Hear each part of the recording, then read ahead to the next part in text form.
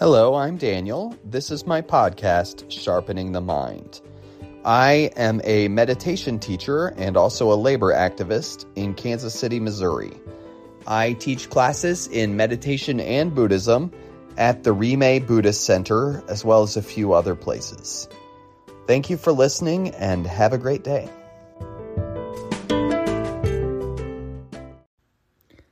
Hello, this is going to be a talk from the Dhammapada today, and this chapter is called the Arahant,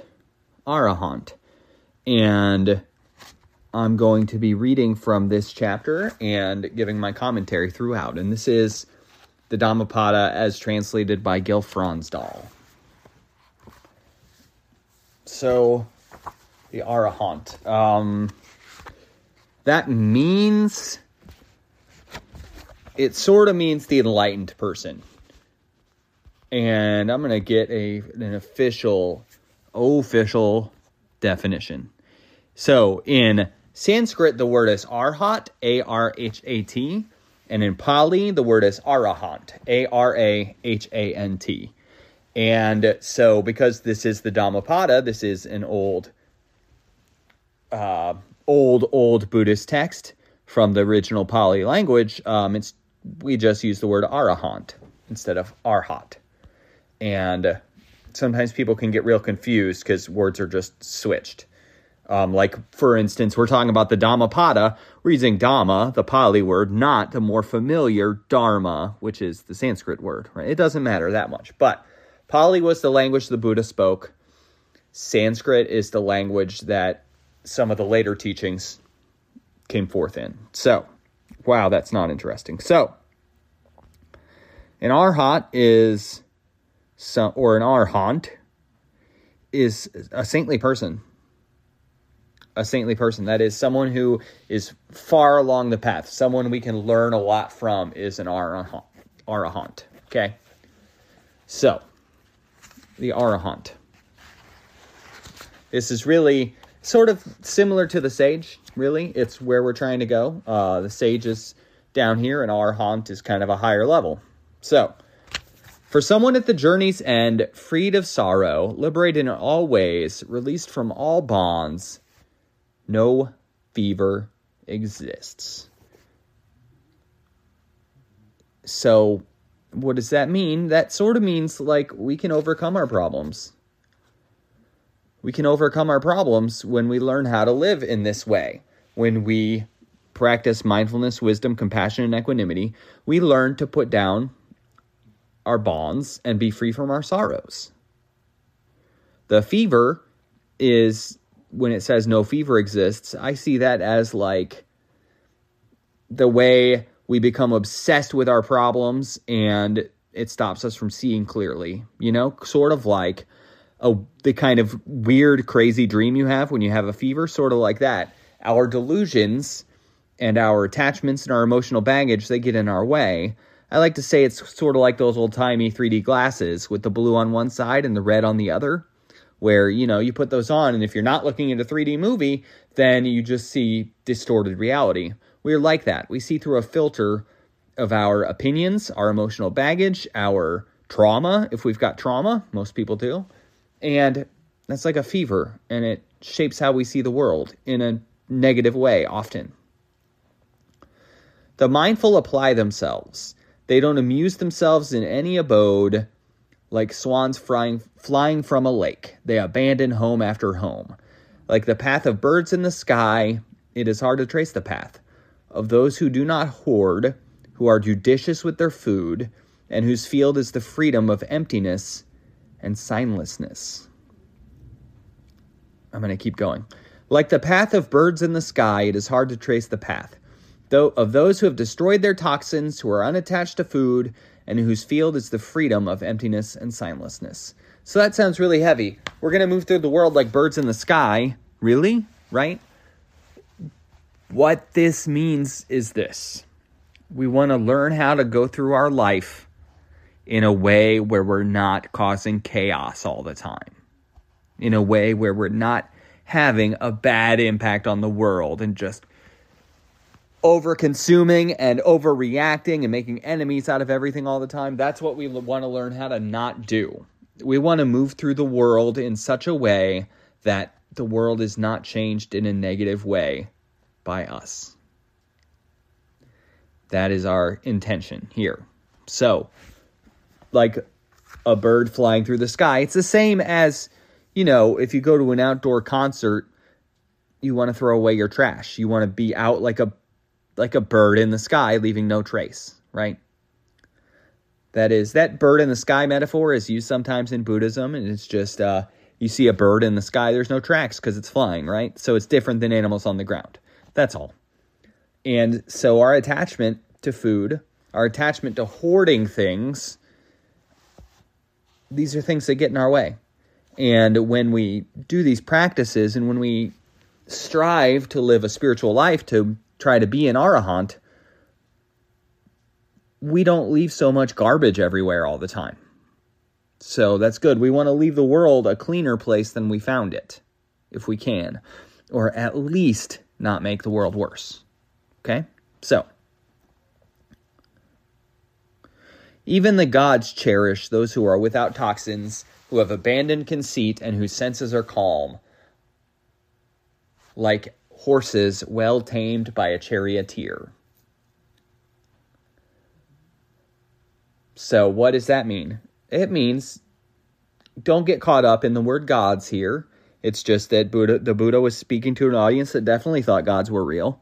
And he said, even the gods are going to like you. If you learn how to be a calm, mindful, wise person and how to put down your emotional baggage and calm your senses, the gods are going to like you. But more than that, it says even the gods. And I think that is intentional wording. Lots of people are going to like you. Okay? Lots of people are going to like you when you don't get caught up in the daily drama of life that most people get caught up in. Okay? If you really pay attention to the people around you, and if you stop hanging on to your baggage so tightly, and if you try to make this world a better place and you manifest compassion in your life, people like being around that. People like knowing that exists, at least. And that's something. That's not to say we should do it to be popular, because that's not going to work, but it is to say the people closest to you can tell a difference when you practice meditation versus when you don't. They can tell, and they probably like you better when you're practicing meditation because you're more pleasant to be around. You're not as self-obsessed, and hopefully you don't lash out as much. So you can be cherished. For a person who, like the earth, is untroubled, who is well practiced, who is like a pillar of Indra, who is like a lake without mud, there is no more wandering. So, Indra, first of all, what is Indra?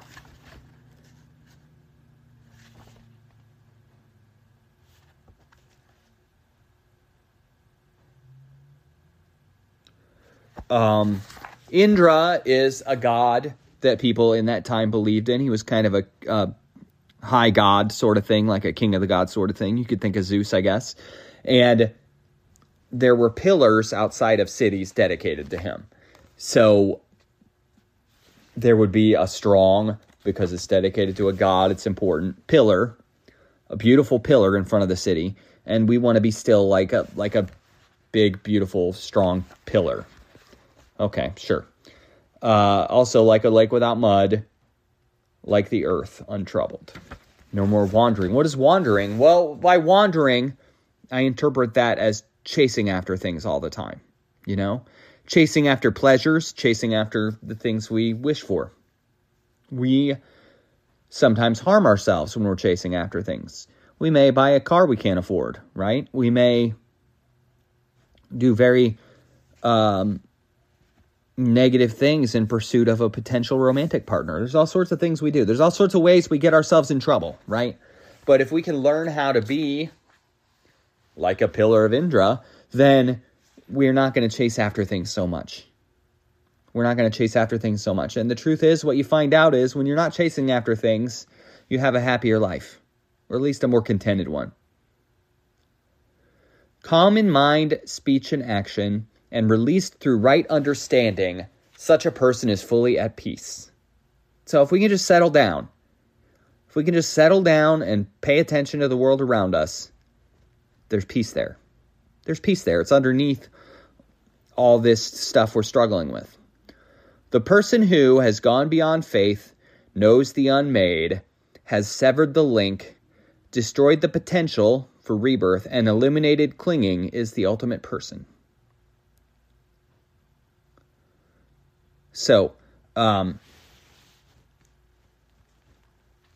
the unmade is sort of just coming to that understanding that all things are connected. All things are connected, and essentially all things exist together and all things are connected. The unmade is sometimes a synonym for enlightenment. So when he says knows the unmade, we're saying knows enlightenment, knows that spiritual condition of the arahant, where we put down all our baggage and we see through all our delusion and we have a sort of sense of peace in life. Sometimes that's called the unmade. I'm not crazy about that translation, but I understand we don't want to use the word nirvana all the time. And so, has severed the link means has cut through delusion and then destroyed the potential for rebirth. Well, that is what was believed in the Buddhist time, was that you go through your life and you generate karma, positive and negative, and it defines a next life. Not that there's a soul or spirit, but some aspect of you and your patterns moves on into a new life after this one. I feel we don't have to necessarily take that literally, because I feel we can pay attention to our lives and see where we do bad things and it leads to bad outcomes. It happens all the time, right?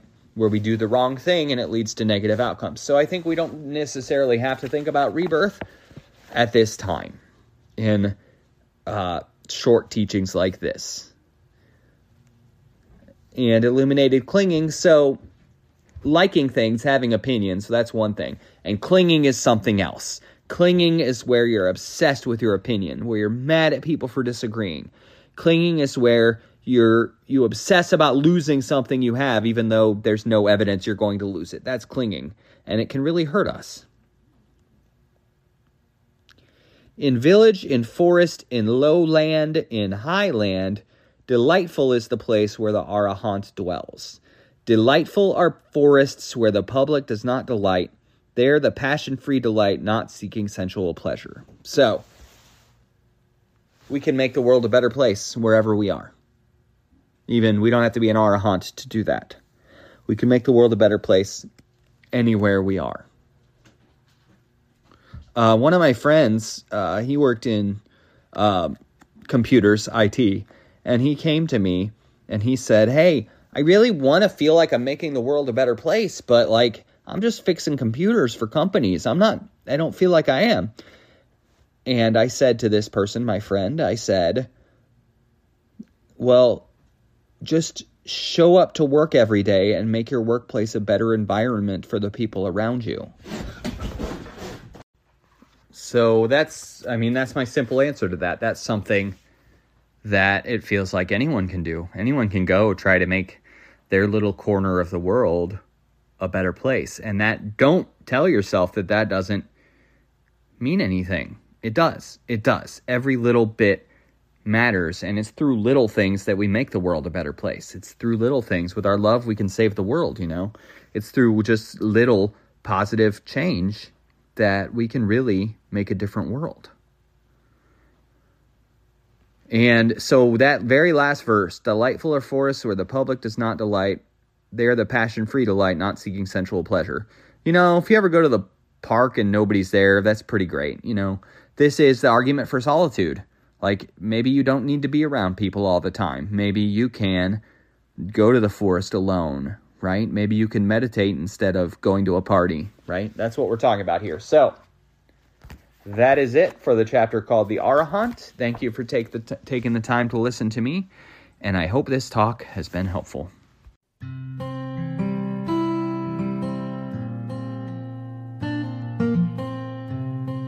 Thank you for listening, and have a good day.